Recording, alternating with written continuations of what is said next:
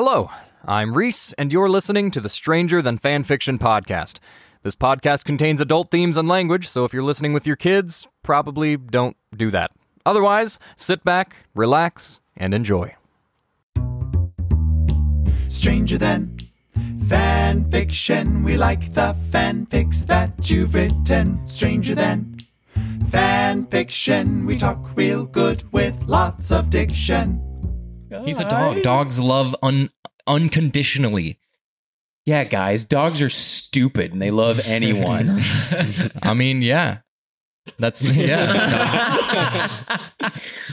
are dumb and they love everyone equally, and that's why they're so pure and wonderful beings. And why we don't deserve. Do we have any advocates for Scooby? I mean, I would love to have Scooby in my gang. I would not. If I had to choose one, I would pick Courage. But Scooby also, I mean, Scooby solves mysteries too, you know? Well, also you can talk to Scoob, you know? Like Courage, nobody can understand it, but you can actually talk to Scoob and he can speak back to you. So there is a level of personal relation you can develop with him that you can't do with Courage. I'd rather own Scooby-Doo. I would rather own Scooby-Doo. Now, there's a question. Does the gang own Scooby? Or is he like his own citizen? Does he have his own social? Is he employed by Mystery Incorporated? Like, what's the story there? I think, well, there have been many iterations of like the origin story for Scooby-Doo, and I feel like Shaggy is the one who has the primary custody, right? I mean, they're best friends, you know. I think that's where that relationship is, and then the gang is like an extension of that. But I think if you're looking at like Courage is to Muriel as Scooby is to Shaggy. Mm-hmm. But I'm gonna throw it out here. I'm saying I think Scooby needs to get paid. I think so too, because if we look at the Scooby-Doo movie, the live action one, he has an ID when they fly to that island, and he has a picture. So that means that not only does he have that, it means that he went into some pharmacy and got his ID picture taken. He's recognized by the state of Coolsville. Yeah.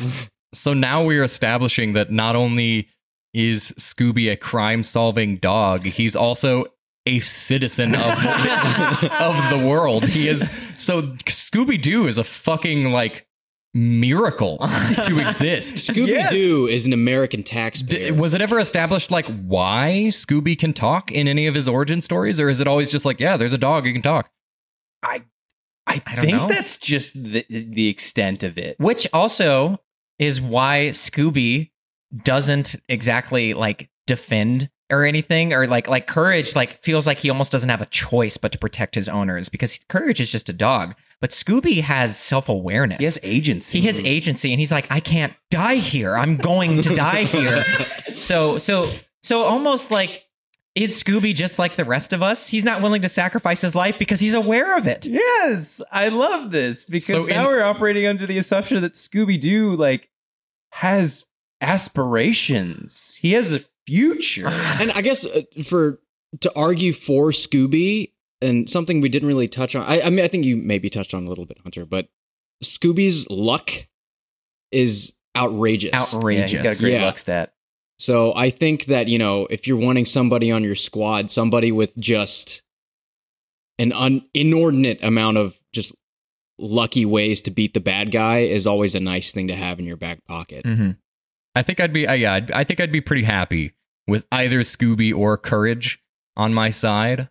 I think I'd enjoy hanging out with Scooby-Doo because he and Shaggy seem like they've got a pretty chill they're little stoners. They're literally, I mean, they are unironically stoners. Like, let's just throw that out there. Shaggy and Scooby both smoke pot. Yeah. This dude smokes weed with his dog. And Scooby snacks are edibles.